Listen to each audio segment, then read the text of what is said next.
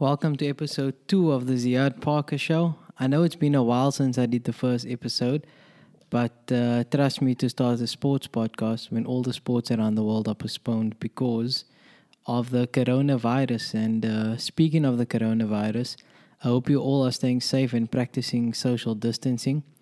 So I had the idea of doing a segment which I've entitled the Inspire series, and it was something I was going to bring into the show at a later stage.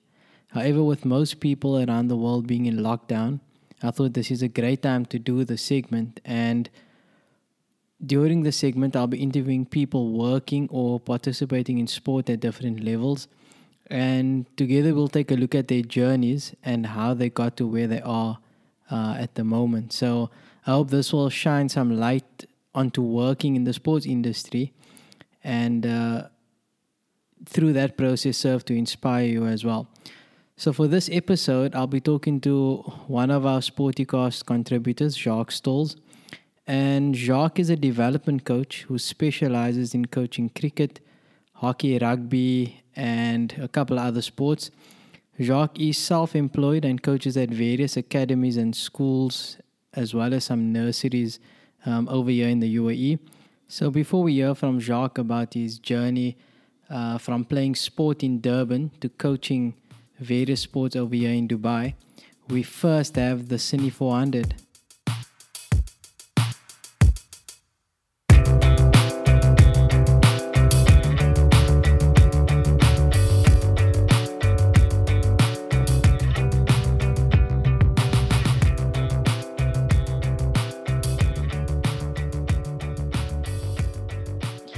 Hey, how's it going, Jacques? Good, and you, mate? How you doing? I'm not too bad. I can't complain. What you up to nowadays since you can't coach because of the lockdown? Well, I've got the wife helping me with some stuff, and then she's making me do. Yesterday, I was doing dishes. So if you saw my Instagram, she caught me. She took a video of me. She's got me washing the cars, doing some chores at home, just so I don't get too lazy. But we're watching Netflix, a lot of podcasts, things like that, and then just refreshing. So it sounds like you're keeping quite busy. Yeah, well, you have to. You're in 24-hour lockdown. What else must I do?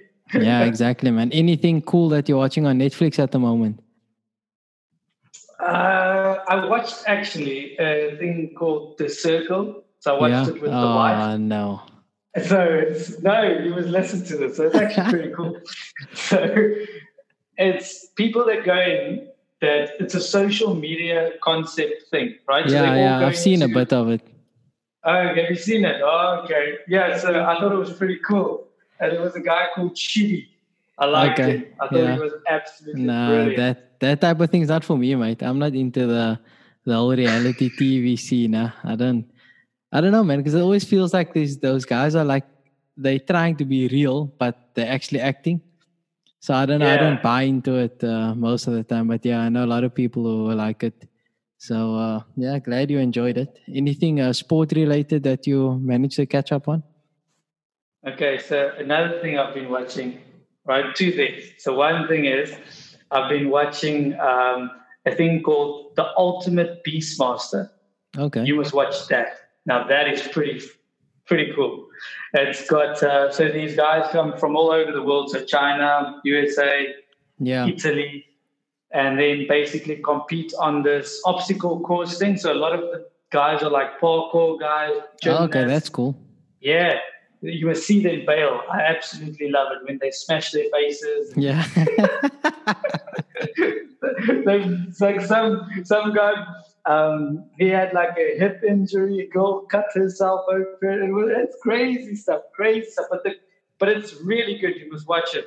And then I've watched The Test on that's cool, Amazon. man. Yeah, that was pretty good as well. So I also watched that a couple of weeks ago. It was really good to see, like, the behind the scenes. I like those types of things. But for me, like with The Test, for example, it's just like that was made with a specific purpose in mind to get the public to, support the Australian cricket team again and almost fix their image. So, like from that perspective, I think they achieved their goal tremendously well, and it was well produced and well put together. But yeah, I think that was it for me. It's just like it's made for TV, so you enjoy it and you go on that ride with the team. So it was quite cool in that way. But I don't think it's anything more than that. I don't think it shows too much about what actually goes on behind the scenes because they obviously edit quite a bit.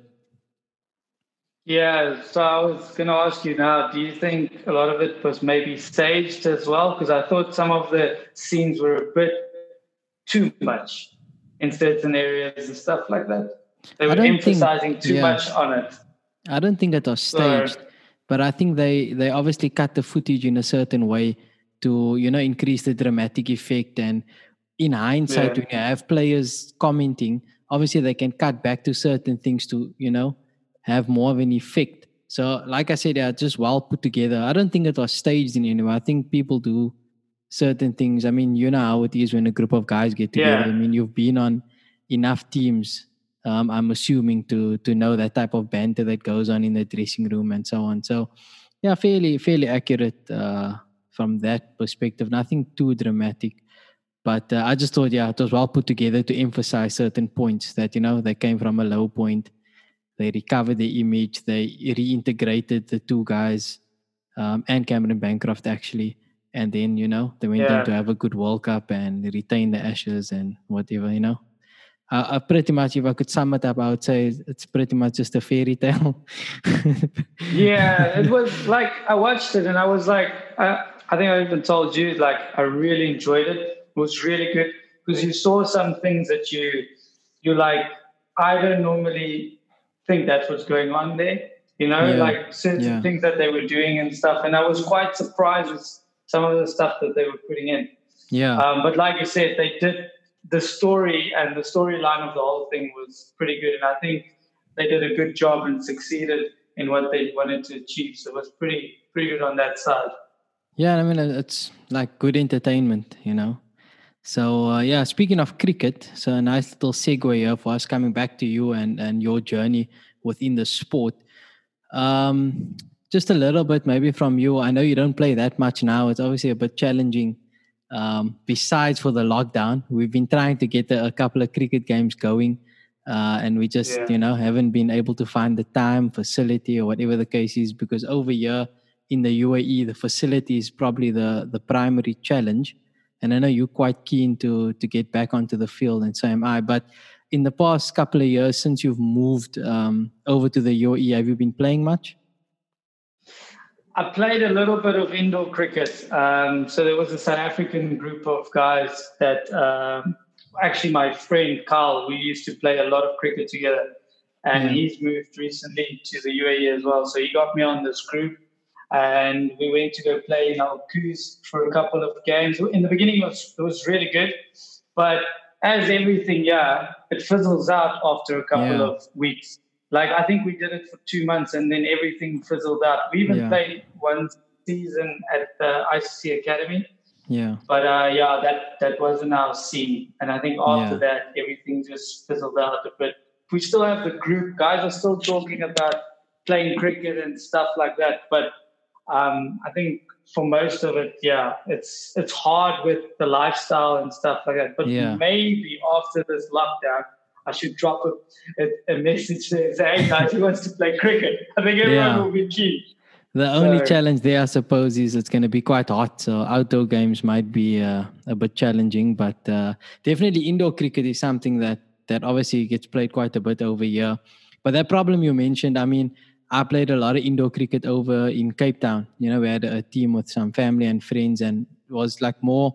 I'd say it's more of a social team that we had. Just to see each other every week and have like a game out. But the problem was always consistency and people just can't commit regularly. yeah, And I'm sure that was something that you were struggling with, asking me a couple of times if I want to come play at the 11th hour. And you can't just have fun, man. Like you don't yeah. want to be running around 30 minutes before a game looking for players. That just not a big fan of that. But anyway, that's indoor cricket for you. But as a player, I know you're not the orthodox type of player. So tell us a bit more about your left arm leg spin. Yeah, so a ball left arm leggies. Well, try to ball left arm. I think if I was really good, I wouldn't be busy training, getting ready for the next test match or something like that. But yeah, so ball left arm leggies. Bat. I used to bat 3, 4, but now the eyes can't see so lacquer anymore. So I'll probably bat like 7, 8 now if I had to play again. But yeah, so I used to be top order batsman and ball left arm leggies, but mainly bowling for me. And were you always a left arm leg spinner? No, so that changed when I was 10. So basically what happened one day is we had a game and the coach at that time said we were in a spot of bother and we had to win the game. And he said, guys, he called the team. He said, listen, can anyone bowl spin? Because if there's someone that can bowl spin, we're winning this game today. And everyone looked at him, you being a 10-year-old. So I made a joke. I said, well, I bowl spin to my dad in the back of the garden. So he goes, okay, you're bowling next over. So I was like, okay. So we get the ball. So I bowl, first 2 balls, walk back. He goes, you're never bowling pace again. He says, do you actually know what you're doing? I'm like, no, I'm just bowling spin. So I didn't know I was a Chinaman bowling leggies. And the ball was turning and he just couldn't believe it. Like, he looked like a kid that just got the best present ever. Yeah. And at that point, I didn't understand. So, but yeah, that's where it all changed for me. Okay. I was never allowed to bowl pace ever again. Yeah, I mean, it's not that common to have a left arm leggy in your setup. So that's quite cool. And then, how far did you manage to get with your cricket? Because I know you played quite a bit. But I mean, tell us a bit more about the level that you ended up playing at.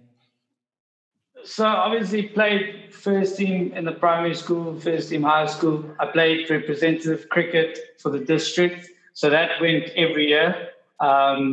Even played in a year above. So under 14, I played under 15. Yeah. And just to, I know we spoke earlier about being in Dubai, but when you were playing cricket, where exactly was this? Because you're speaking about districts and so on. So I played in KZN, because in Natal, Durban. Yeah, so I was a Pinetown boy. Went to Gelofte, like Afrikaans school. So, but it was nice because in primary school, we were quite a strong team. So we had the quickest bowler. He made Natal schools. Yeah. And we had a guy that could swing the ball in and out. And really had a very, what can you call it? You can call it, thinking of the word now, balanced side. So really good balanced side. Did you just think of the word in Afrikaans and then translate it? No, I was actually thinking for the English word. So in primary school, we were quite competitive. So we played all the strong schools like your Westville, your Highbury, Thomas More. So in primary school, you could compete. But once you get to the high school was really weak. Yeah. So we didn't play like your Westville, your Glenwoods, those type of school. I think we played Westville in our matric year. We played their second side, which we ended up beating quite convincingly. We asked for the first team.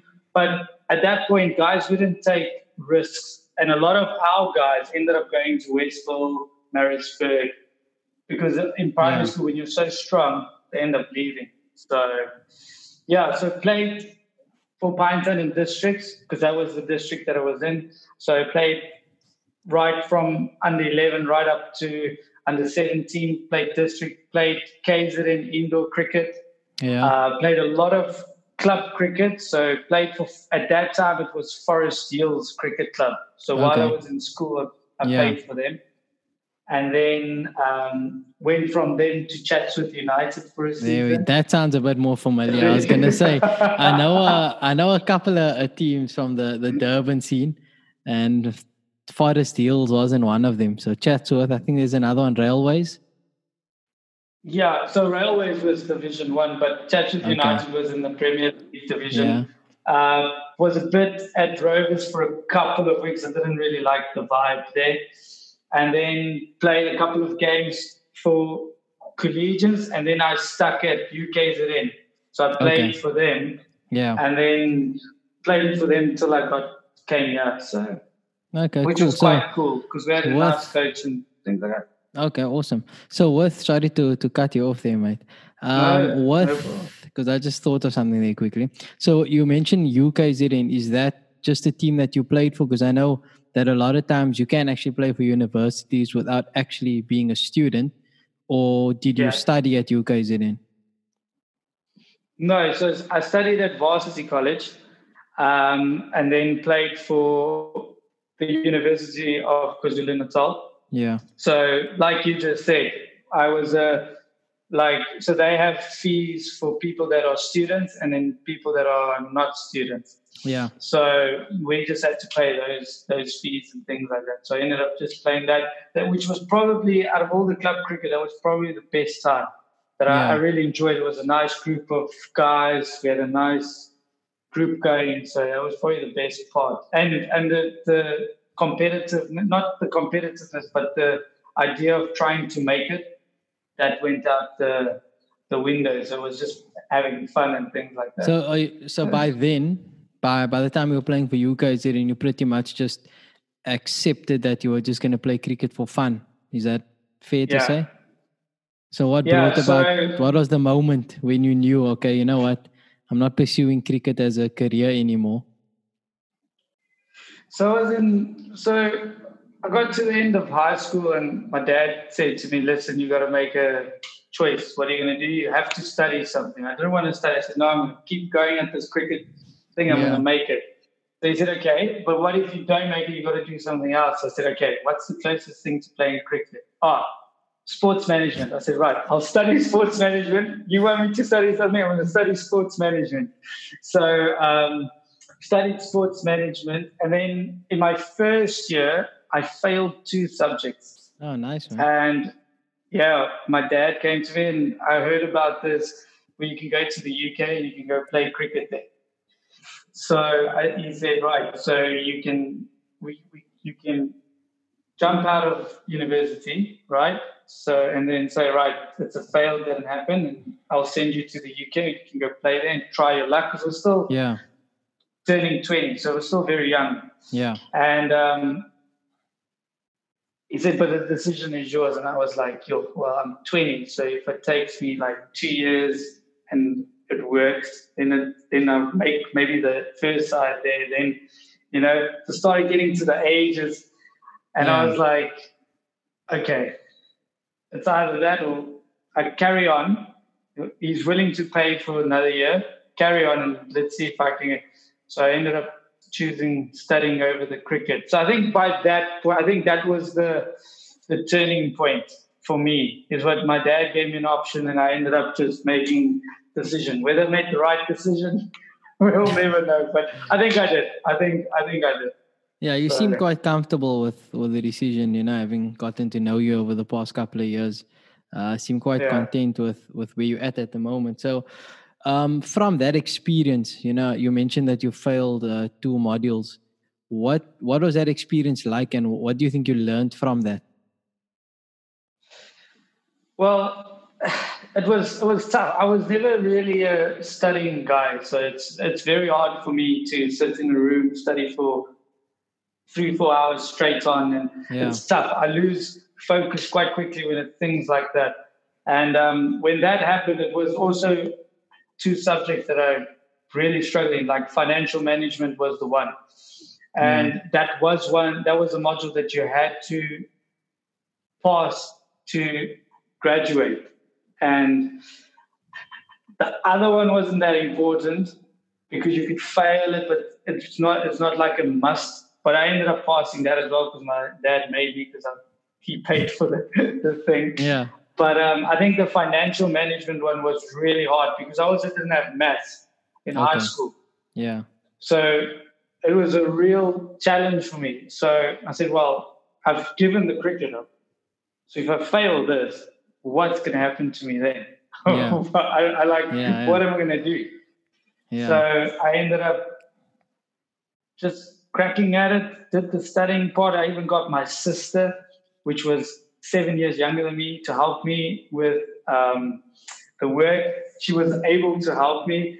My dad helped me.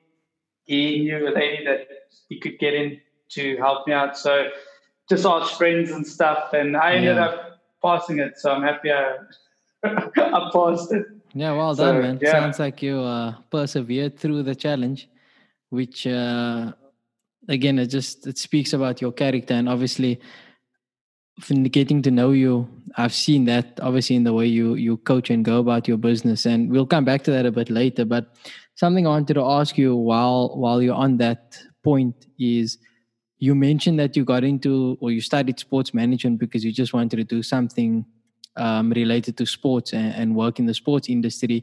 Is that the same with you taking up coaching, or is there a different story there?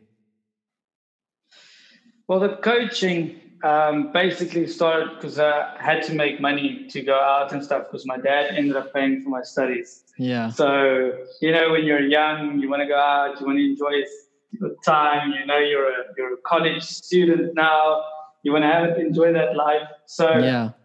I had to make some pocket money, and all my mates they were bartenders, they were doing that. I tried that, failed miserably. I'm the worst bartender in the world, so I couldn't do that. Then some of them were waiters or waitresses and stuff like that. I couldn't do that.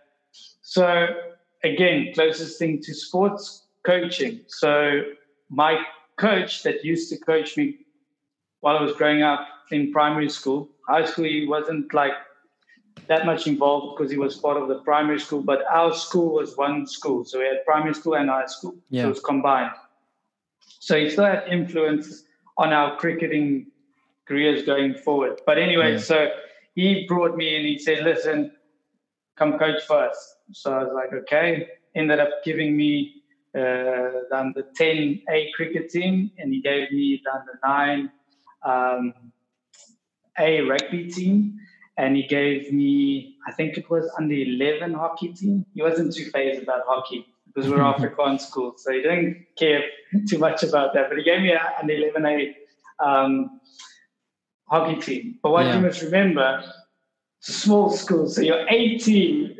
You probably only have 2 teams. Yeah. So with like the hockey, there was only 1 team. But anyway, so he gave me the teams, and that gave me pocket money throughout the year because it gave me coaching first term, second term, third term, fourth term. So he basically opened a little door for me. I didn't know what I was doing at that age, to be completely honest. Yeah. If I look back now, probably the worst coach ever. But I think I was there for the boys, and I think that, we had some girls as well that played some of the sports and stuff. So I was there for them, and I like to think I helped them out at that age. But not sure. So with that experience, I mean, starting at that age group and getting involved in coaching, when did you realize that, you actually enjoy this and it's something that you could do, as a career? I think after I finished studying, you have and I think this is the tough part, is after you've studied, you don't literally fall into a job. I think everyone that graduated in my class, I think two of the A+ class students, they didn't even end up going into the sports industry because they weren't getting jobs. And then 2 others, they fell into schools and stuff like that. So while I was studying and coaching, I got another coaching job with a big mate now called John. He was working for Sharks Kids. Yeah, so he basically worked for Sharks Kids. And I got a job with him, and after finishing studying, I was just jumping from coaching job to coaching job. I was doing 3 different coaching jobs. So I was coaching at Gelofte, I was doing Sharks Kids, and I was doing PE in the mornings at another school called Kloof High School. Okay. So basically, I'd just do coaching. So that's how it started. So again, little doors were opening up, but it wasn't a full-time career.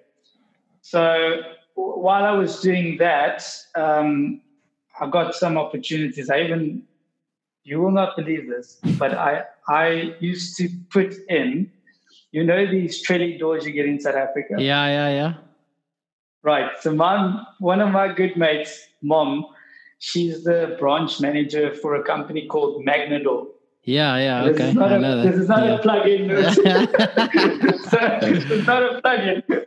I'm just mentioning it. But again, she gave me an opportunity when I didn't have a full-time job. So I was doing that on the days I didn't coach. And I think that was a good turning point, because in the days that I didn't coach, that was very physical, hard work. I had to use a drill, its walls, and put plugs in and put these heavy. And I was like, one day we were driving back home, and I was driving with the guy because I was his assistant. Yeah. And I was just thinking, and I have a lot of respect for him. He's quite good at his job and stuff like that. But I was just like, I wonder where he would have. What was his dream job? Yeah. And this is what he wanted to do. And I was just like, no, this is not what I want to do. So again, luckily, door opened up for me, and I got a job at Gelofte to be the sports manager. So before that, I got this John guy, wherever he ended up going, I went with him. Yeah. So you know how it works. So we went to a school called Kingsway. It's a high school in Mampton Toti. You're giving me a geography lesson about KZN. I've been at all the schools. I've even been a boarding master, believe it or not. So I've done it all. So while I was at Kingsway, I was also, like I just said, the boarding master at Westport Boys High. But that was only for a couple of months. Yeah. But I did it. So it was pretty cool. So I was coaching at Kingsway, and this opportunity came up. That said, okay, right, Gelofte needs a sports manager. So luckily the school knew me and stuff like that. So I said, well, I'll do it. So at first it was like, just come do it, come help us out. So the headmaster was like, I can't give you a full-time job, can't give you a full salary, but I can give you for the hours. So they gave me a certain amount of hours that I had to do in the morning. So I'll go and do a couple of hours and then do all the coaching. I was still allowed to coach at various schools. Yeah. So that's where it started. So that was the turning point. But going back to the Magnador days, that's where I realized, this is not for me. I think I can do this coaching thing. I really enjoy it. It's a passion. Yeah. I enjoy seeing the kids develop, and I enjoy rugby and cricket. So it was a good way to go and get my CV up, and so that's why you see. It sounds like the experience kind of guided you towards a career in coaching. And with regards to coaching, did you have any formal qualifications when at the time, or what did you do before getting that job at the school? Because obviously you said you did your sports management, but was there any other qualifications specific to coaching that you obtained? So we had to do, while we were studying, we had to do first aid. So obviously I did that. And then we had to do I did level 1 cricket at CSA. Level 2 cricket I did as well, but I think I failed because they never called me back. So I'm assuming I failed my level 2. well, I never got a certificate. I never got a call back because they were going to call you back saying that you made it or not. I didn't get a call back, so I'm assuming I didn't make the crack, which I'm not surprised because I was 21 when I did level 2. Yeah. And in my group, I had HD Ackerman, and he went, with the assessments day, he went before me. Yeah, and it didn't go well. It was a very, very bad day. I get why these guys are commentators, analysts, because they really know their shit. So, thanks, HD. You probably cost my level 2. It's actually interesting because when I met you, because obviously when I moved to Dubai in late August 2017, one of my first, I think it was my first week when I started at the ICC Academy, they were actually running a level 2 course and you were on that course. So I didn't actually know Yes. that you had done your level 2 in South Africa previously, or well, attempted to do it. So I did it. I just didn't get the certificate, but I did all of it. The whole week I was there, went through all the lectures, did the assessments. But yeah, well, good experience, man. I enjoyed yeah. it. So what got you then to do the level 2 at the ICC Academy? So I came across to Dubai, and I worked for an Australian sports company where they do Yeah. 10 various sports. But it was mostly for like nurseries and little kids in schools, but up to, I think, 10 years. So it doesn't go past 10 years. Yeah. And the company actually said that, oh, if you want to go further in your coaching, we'll pay for it.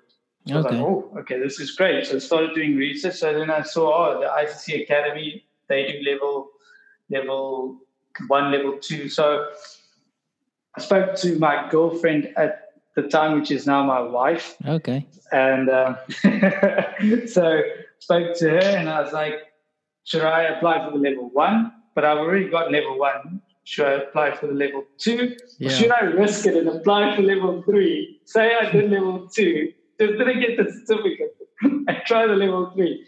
So I ended up deciding, no, let's do the level 2. Let's see how it is, because that was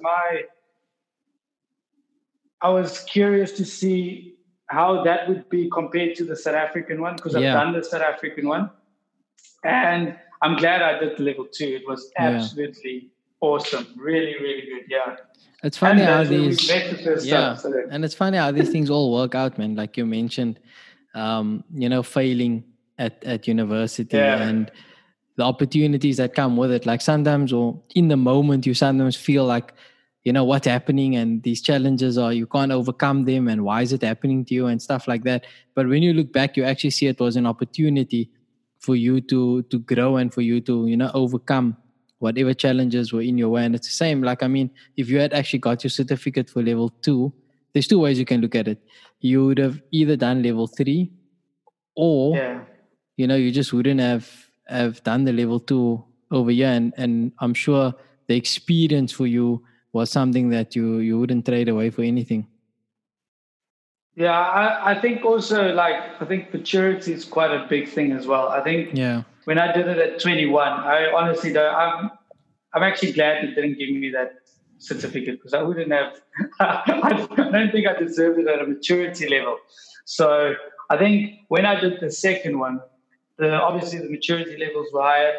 The most important thing is I had a lot of experience behind me. Where when I was 21, I hardly had any experience. And I think that was a big plus for me, because I think that's why the level 2 was so much better for me, because I probably understood it a lot better. I had a lot more knowledge to also bring on board, so I could also give my insight on everything. So I think that was the right time to do it for me, honestly. So it's quite interesting, because like I also did my level 2 in Cape Town when I was 21, because that was the rule, right? As soon as you turned 21, you became eligible. And I think a lot of us just do it for the sake of doing it. Like, it's there, we can get a level 2, so let's do it. But the thing that's missing, like you said, now it's the experience. Like looking back now, I learned a lot. I had a good group of people on my course. I got some good opportunities that came from it. But I think the experience probably a bit later on, after having coached, I would have probably taken a different approach, or learned a lot more from the experience. So I definitely think experience is vital when it comes to doing these things. And even more important is probably the why. So what made you do it and why are you doing it? Because then you're able to actually, draw out some really good lessons from it. If you're just doing it for a piece of paper, then generally you find you don't learn much, or you don't really get anywhere with it. But when you're doing it for the right reasons, like you're saying, the motivation was there at that time, then I think you definitely pull out a lot more from the experience. Yeah, no, I agree with you totally, and I think now HT can come. I think I'll give him a run for his money. So. you probably could. You probably I could. Watching you coach, if there's one thing that I think you'll definitely beat him on is your preparation and punctuality. So you're quite a stickler for time. And I always give you a bit of grief for this, but you're always setting up like an hour before when the expected standard is what, maybe 30 minutes, 15 to 30 minutes before. You're out there an hour before. Yeah. So where did that start? Like, where did the whole disciplinary measure come from? I think it definitely came from my mom. I think as a kid, I have the most respect for my mom and dad because I wouldn't have had the patience to deal with me for so long. So mom and dad, well done to you guys. I would say my mom was very strict from a young age because, I took a lot of chances and I really pushed the boundaries and I wasn't organized. My time management was awful.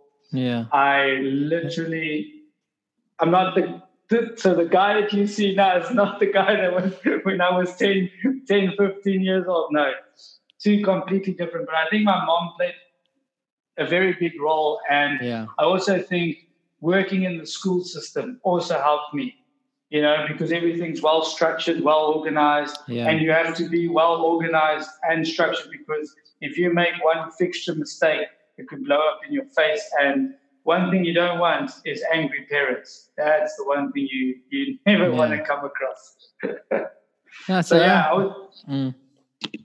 My mom, my dad, and then obviously the coach that we've been talking about, he's played also a really big role. Mr. Van Dijk, he was also always very strict with timings, very organized, very well, like planning-wise, the sessions were always well planned and things like that. So I think that played a lot of role because he was quite a big mentor and someone I looked at during my early coaching years. Like we would go out on a Friday or on a Wednesday afternoon and we would just talk sport and we would just talk about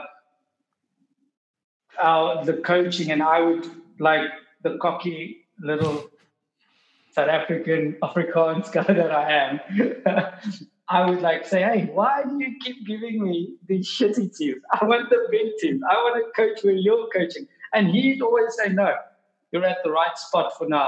When your time's right, you will go there. So I think he played a really big role in my coaching career and the discipline and things that come through now in my coaching. I think my parents have got to do a lot with that, especially my mother. So, No, it's cool to see all those or hear about all those influences because the picture starts coming together. You can start seeing where you get some of those characteristics. And we often don't realize, but looking back now, you can actually think about, where you actually develop some of these traits that you're using when you're coaching. So, I mean, it's not exactly the same approach you would use on yourself or that was used on you, but it sounds like you've taken your experiences and kind of evolved it into, what you want to do as a coach. So as a coach, I know that you started your own business or you pretty much run your own business at the moment.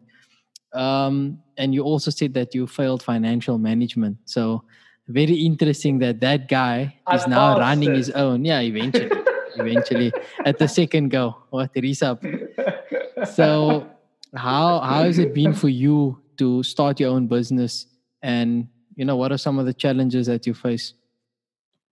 So when I was in South Africa, that period that we were talking about where I was jumping from job to job, coaching. Well, not jumping from job to job. I had them, but it was all part-time gigs. Okay. So obviously I then started like one-to-ones at the one school. Yeah. And then obviously working for Sharks Kids, in the later years when I got so when I was working at Gelofte as a part-time guy in the beginning, where they only had a couple of hours, I had rest of the day because our coaching would only start at, say, 3:00 in the afternoon. Yeah. So between 12 and 3, I didn't do anything. So what I did was I sat one day, my friend that I worked with at Sharks Kids, we had a braai the one night, and he said, listen, why don't you do what we did at Sharks Kids? So I was like, well, what do you mean? He's like, you know what to do. You know how to do it. You've done it for 2 years with me. Yeah. You can just do anything. So I was like, I should try that. So I started in Python. So I got a couple of nurseries or preschools. Yeah. And yeah, that was part of my job thing. So I started doing that. And then when I left for Glenwood Prep, that was obviously, you can't do both and stuff like that. I started getting my sister's friends to just do the coaching, but that's where it fizzled out. But it was never really a massive thing. I think it was just filling up the gaps. Yeah. And I think that's helped me a lot to do my own thing. Yeah. So I think, again, coming back to like after leaving the Australian sports company job that I had, after 2 years, I decided to not continue my contract. So I was just like, okay, so what am I going to do now? Yeah. So I worked at the ICC Academy, but again, it's like, okay, it's not enough hours and stuff like that. So I just had to make a decision, and I was like, okay, I'm going to do the nurseries and stuff. And now I'm there doing it now, I think with a lot more experience, especially with the planning part, the financial part, definitely. Because I used to waste money. So that's definitely out of it there. And but I think, like you said, I feel you have to fail first. Yeah. And then you'll always learn from that. And I think that's what's helped me, because the little sports academy thingy that was running in South Africa, that wasn't really a successful. That was a short-term thing, to be honest. It was just filling gaps. But if I didn't start it there, I wouldn't have been able to have the basics to get it going. Just in the right way. So. Of course, it's like you've been talking about the whole time. The experience that you had has taught you, quite a bit. And as long as you learn from experience, you can always move forward and be better. And speaking of moving forward, what does the future hold for Coach Jacques Stolz? Yeah, it's a interesting one. I mean, I really enjoy working at the ICC Academy. So I'm obviously there at the moment, and then doing the nurseries and stuff. I think I'm at a point now where you're going to have to make a decision, because if I'm going to grow the business to what it is now, then obviously you're looking at a long-term thing. And obviously living in the UAE, you'll have to look at settling down in the UAE. So that's something that I'm probably going to have to discuss with the wife. You've mentioned before that you're looking at the UK as well. So any plans to take your business to the UK?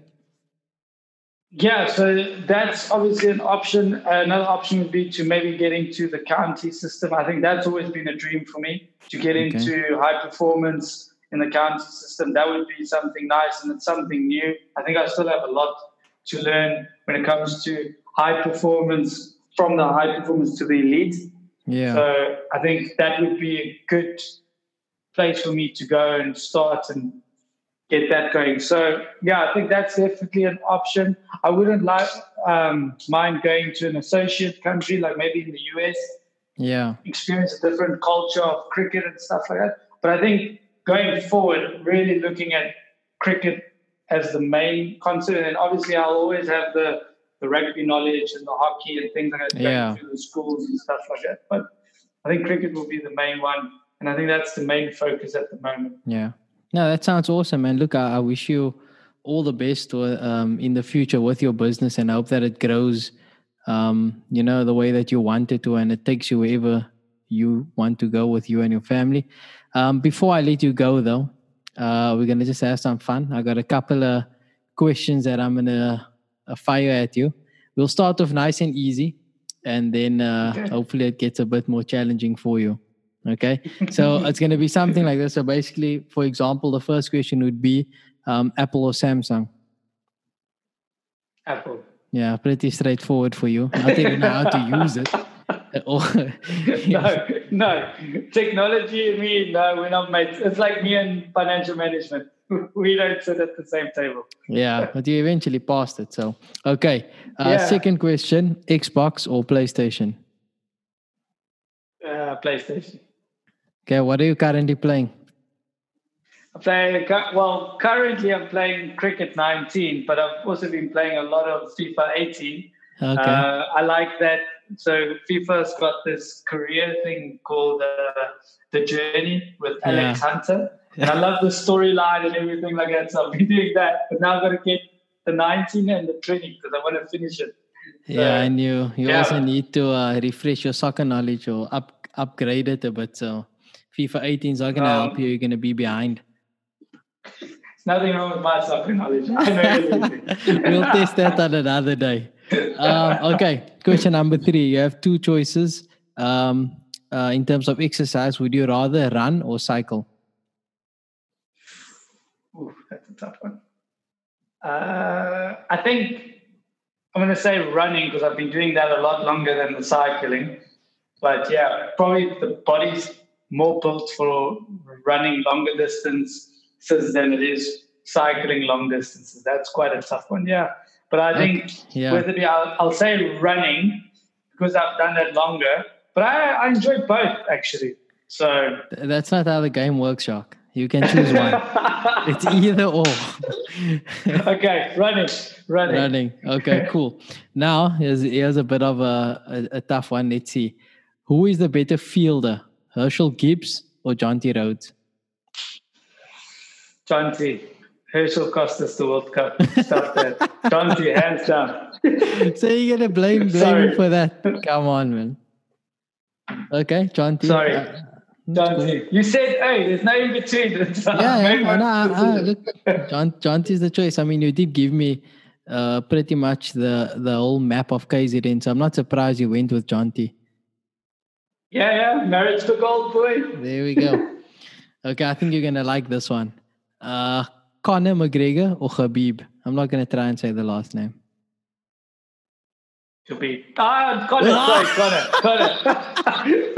Conor. No, hands down, sure? Conor. So why did you say Khabib first? I'll tell you first? why. No, because I wanted you to say his last name because I can't even say it. No chance. Nurmagomedov or something like that. Yeah, something like that. Sorry. We'll leave that one out. Yeah, no, definitely Conor. Yeah, you're a big UFC fan. Yes. I'm actually looking forward. I hope they make the rematch because I think it will be a lot different. Don't get me wrong, Khabib's a really good fighter and I like the type of person he is and things like that. But he takes guys down. I don't really like that part of the UFC. I like the guys knocking each other out, elbowing each other, kicking each other. That's what I like. So that's why I'm going to go with Conor. Before we get to the last question, I have to tell you about this. So it's interesting you talk about guys, the takedown and wearing the opponents down. Man, the first time I went to go watch, it wasn't UFC, mixed martial arts, but it was the EFC, the Africa championships. I don't know if you ever watched any of the EFC stuff.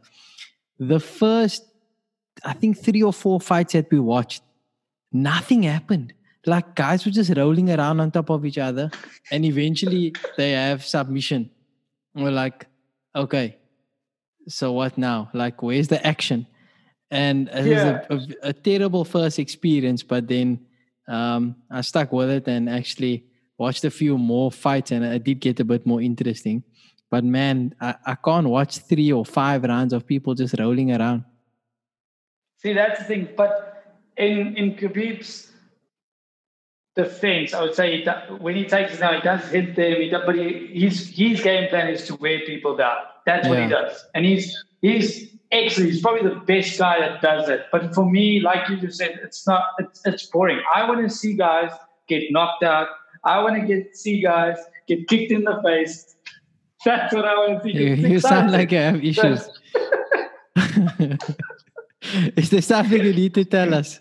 You like violence? No, I won't go. No. I like the sport. I think it's exciting. Yeah, it is quite cool. Okay, last question. This one is, I'm hoping this is the toughest one so far. If you begin to rugby, so let's just say, play a game here. You have to pick your Springbok team to win you the World Cup final. You have two choices for scrum half. The first choice is Ruan Pienaar, and second choice is Fourie du Preez. Who do you take? Oof. Yeah, it's a tough one. Probably Fourie du Preez. He's more consistent. And Ruan Pienaar, he went from 9 to 15, where Fourie du Preez is number 9. He's more consistent. The only negative thing that I can say about him is that he played for a very long time for the wrong team. So that's all I got to say about him. What team is the wrong team? Great rugby player. The Blue Bulls. No, I can't believe he played for them. But he's good, consistent. I rate him really good scrum half. Ruan Pienaar, no. He must go play fullback. I prefer him on fullback. Okay, cool. Bonus question. We have to do this because obviously everyone's in lockdown, okay, around the world. Okay. So if you had a choice, who would you rather be in quarantine with? Okay, Joe Rogan or Dana White? Joe Rogan. Yeah, gotta be Joe Rogan. Because I think with Dana White, you'll talk a lot of UFC and he'll probably give you a lot of business insight because, I mean, he went from nothing to, he's like worth $400 million or something. So he can, I think he's a prime example of someone that really has worked really hard to get where he is today. And I think Joe Rogan's the same. I mean, this guy started at Fear Factor. Remember Fear Factor? Yeah. That's where people he started. Eating random shit. That's all I remember from Fear Factor. It's him. And the eating part. Like, he made the show, to be honest. I think he made the show. But I think him because he's got this podcast, but his podcast has, like, the people he gets on is, like, from UFC fighters to wrestling guys to scientists to guys that believe in aliens. So I think the conversations with him would just be endless. And I think we'd talk about anything and everything. So Joe Rogan, definitely. Awesome. Okay, Jacques, that's us for today. Thanks for your time. That was really fun getting to chat to you and to find out what makes you tick, and what makes you this very strict timiest person. Not that bad. Yeah, listen, it's 5:05. I've got to go now. I've got to go. I've got next meeting. Next meeting, yeah. Good luck, mate. Cheers. Cheers. So that's all for this week's episode. Thank you for listening. And as you can tell from the interview with Jacques, the path to success in the sporting industry, and in industry for that matter, has lots of ups and downs, and each person has their own unique story. So whatever it is that you want to do, don't give up. There are always opportunities, and every experience is a step towards achieving your goals, whatever they may be. So I'll be back next week with another episode, and we have a couple of guests lined up who are also willing to share their own unique stories working in the sporting industry, and it's going to be awesome. So I will be posting this to YouTube as well, and I'll cut it up into smaller pieces that will go into Instagram. So jump on the social media, let us know what you thought. Any feedback, always appreciated. And I'll be back next week with another episode. So until then, stay safe.